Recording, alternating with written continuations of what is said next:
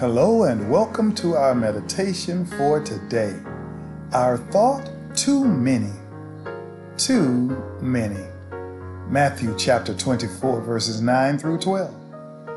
Then they will deliver you up to tribulation and kill you, and you will be hated by all nations for my name's sake.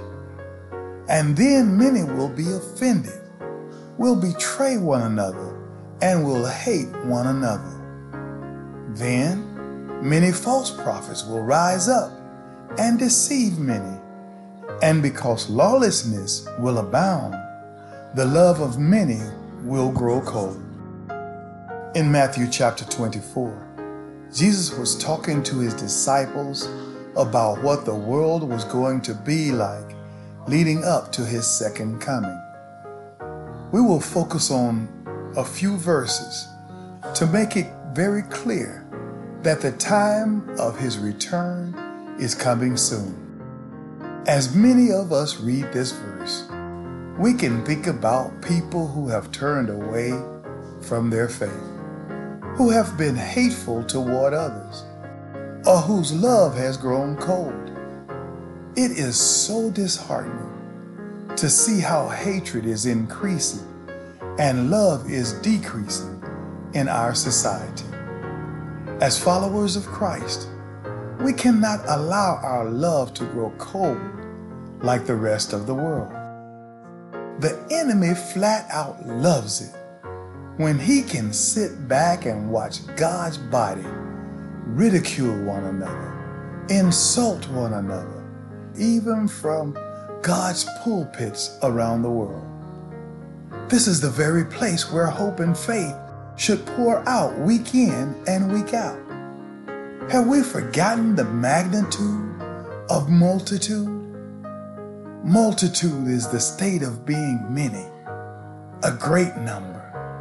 As believers, we speak so passionately about sin and its negative impact on our lives.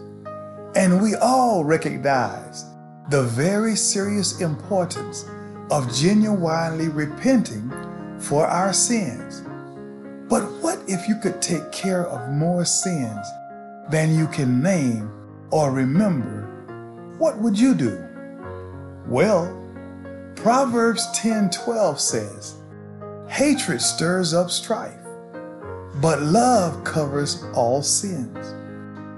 And 1 Peter 3:8 says, and above all things, have fervent love for one another, for love will cover a multitude of sins.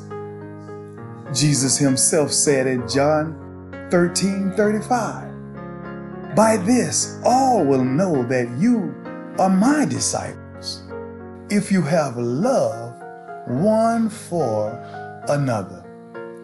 As Christians, we are supposed to be known by our love. We are called to love other believers like Jesus loves us, selflessly, sacrificially, and unconditionally. When I think about it, I will choose to love because my sins are far too many. God bless you. Be encouraged today.